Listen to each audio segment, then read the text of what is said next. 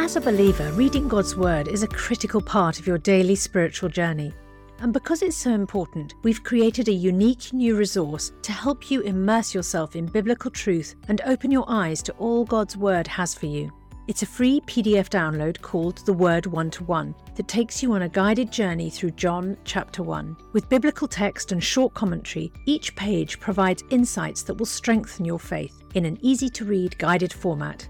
There's truly no other resource like this. Download your free PDF copy today at premierinsight.org/resources. That's premierinsight.org/resources.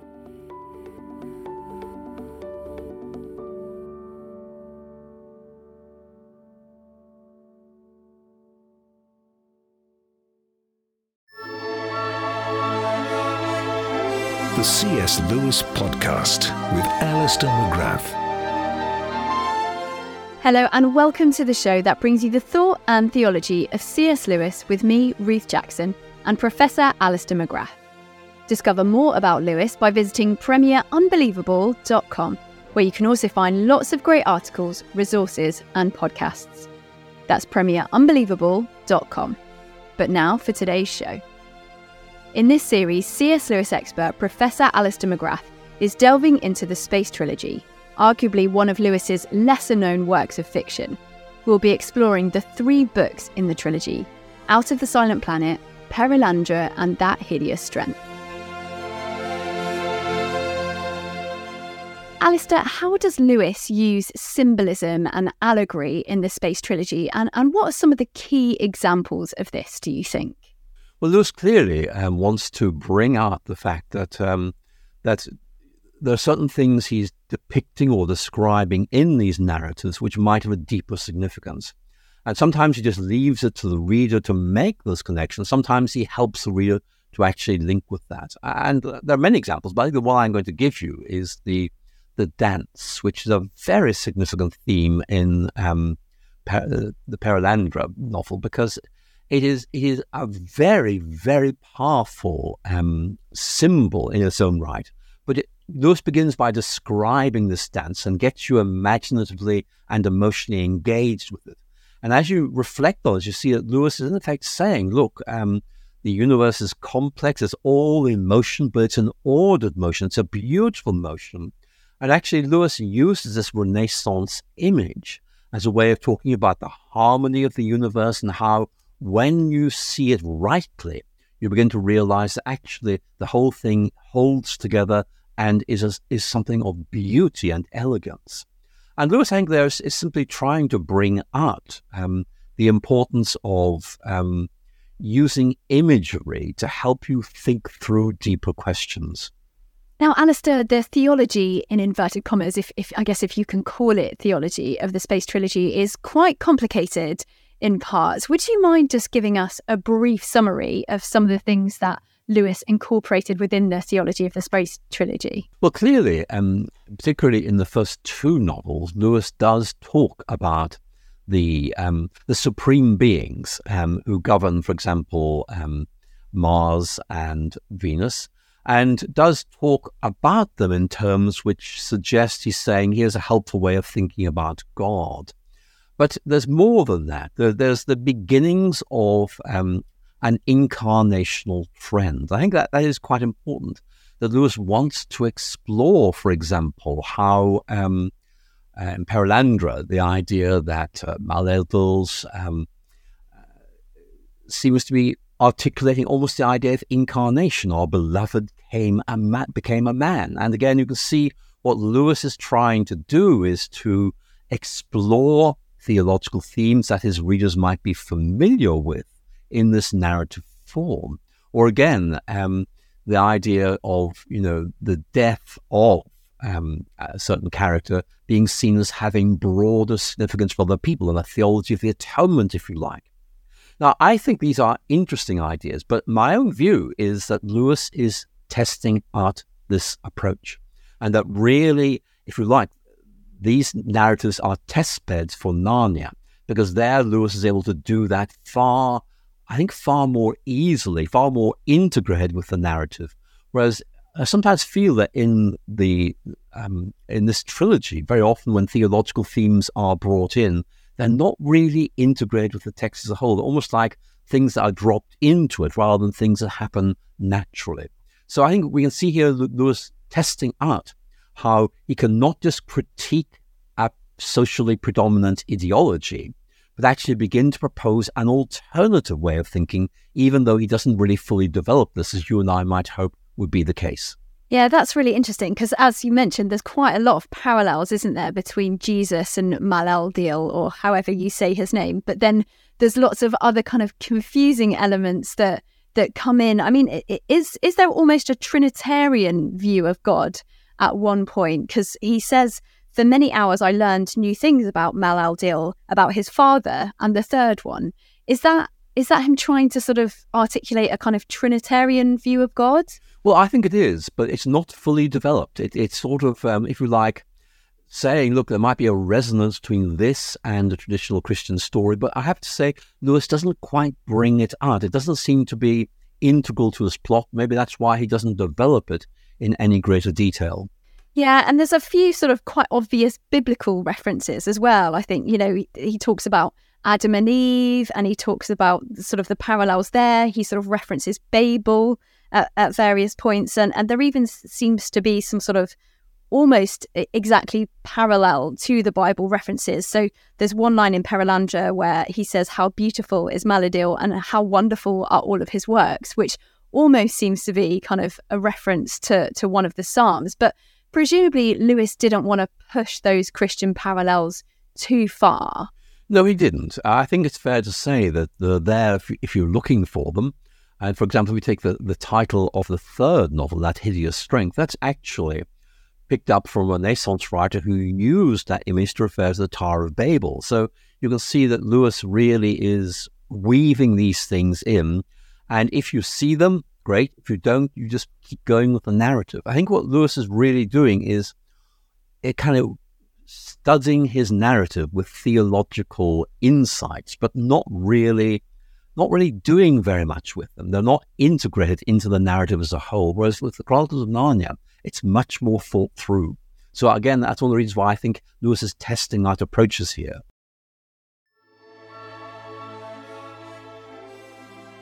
Before we rejoin the rest of today's podcast, I have a very special offer for you to help you have an even more meaningful spiritual experience this Easter. As you know, N.T. Wright is without doubt one of the greatest Christian thinkers and apologists of our time, and some of Tom Wright's answers to questions about Jesus' death, resurrection and return are some of the most poignant and thought-provoking. That's why we've created a brand new downloadable devotional resource that's perfect for the Easter season, featuring these questions and Tom's answers. This 5-day devotional journey titled Jesus' Death, Resurrection and Return is only available to friends like you as our thanks for your gift today. And remember, your support is truly critical to help keep resources and podcasts like Ask N.T. Wright Anything and Unbelievable going strong, because this ministry is completely funded by friends like you. So please give the very best gift you can today, and make sure to download your copy of Jesus' Death, Resurrection and Return devotional at premierinsight.org/C.S. Lewis. That's premierinsight.org/C.S. Lewis. Thank you. So are we best to sort of not get bogged down in the details of who various people are?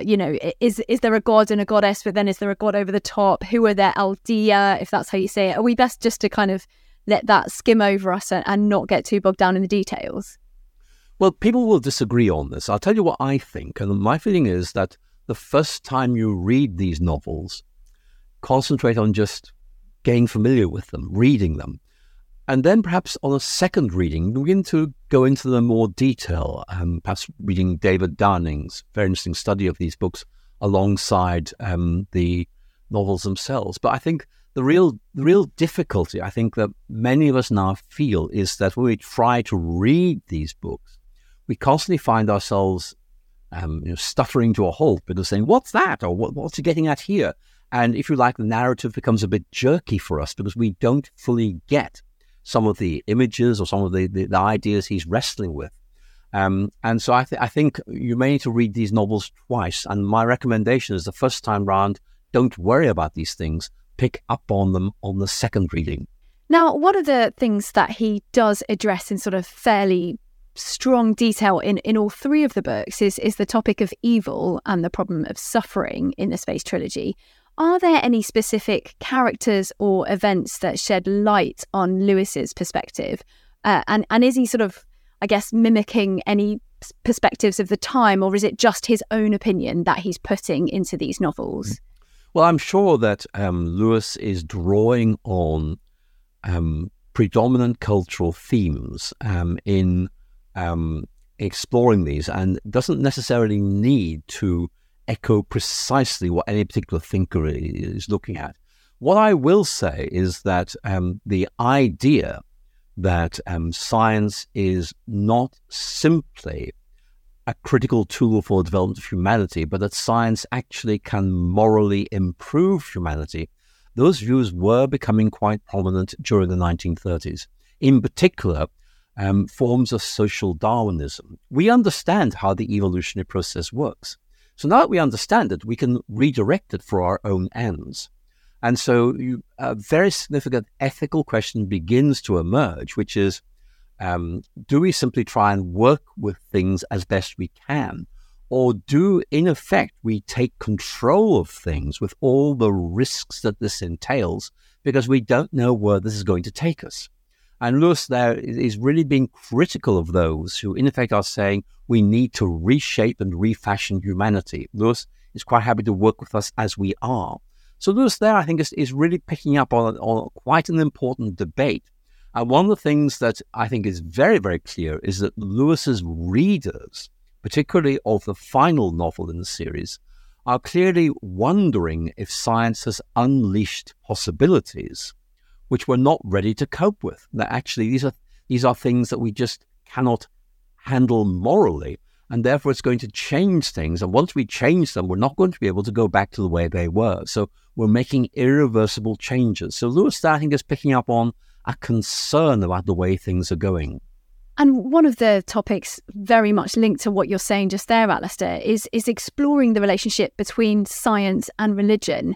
I mean, Lewis does that in quite a lot of detail, doesn't he, in the Space Trilogy?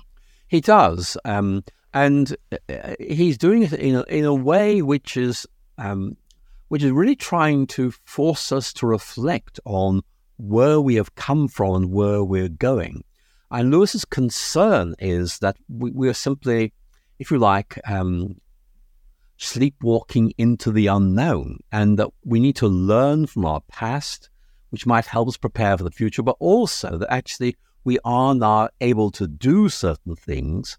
And once we do them, we may find we end up in a new situation and can't retrieve the way things used to be. So it's a real concern for Lewis. And I think I have to say that in 1945, with the two atom bombs in August 1945, a lot of people began to think, have we done something now puts us in a much more dangerous situation? Are we now living in a much more unpredictable and uncertain world that we're simply not ready for? And Lewis, I think, almost anticipated those concerns and engages them very well, I think. Well, you've definitely already touched on the idea of evolution, but do you think that's something that Lewis is expressing in the trilogy? Is he expressing his own opinions about evolution? Lewis often talks about evolution in his works. The main thing he says is, I just can't get my head around this. That actually, it's very difficult for me to see this as anything other than counterintuitive. That's a very natural reaction to it. But I think Lewis is able to take certain people who represent, if you like, a sort of evolutionary natural perspective and show there are some big problems with this approach. Now, the reason he's doing this is partly to counter H.G. Wells, who in effect offered an account of sort of evolutionary naturalism. But actually, even H.G. Wells was aware that if you tinker with evolution, things can go very badly wrong. Think, for example, of H.G. Wells's famous science fiction novel, The Island of Dr. Moreau, which is about what goes wrong when you try to redirect the evolutionary process.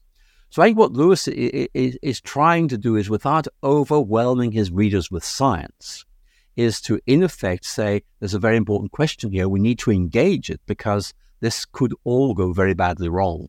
We've touched on the kind of theology within the Space Trilogy and the fact that we maybe don't want to get too sort of stuck on the details, but presumably it's incredibly significant that Ransom himself is a Christian, isn't it? Well, it is. I think that what Lewis is trying to get us to see is that Ransom brings a perspective to bear on this. And it's not the same perspective as, for example, Western. And Lewis is trying to help us to see that we all bring worldviews to bear on our approaches to situations. And those shape our expectations and our interpretations. And what Lewis, I think at several points, is inviting us to do is to judge how good these worldviews are in terms of the moral character of the people who hold them. I think it's almost like a way of critiquing a worldview by judging the character and the actions of the people who hold these worldviews. Thank you for listening to this C.S. Lewis podcast with me, Ruth Jackson.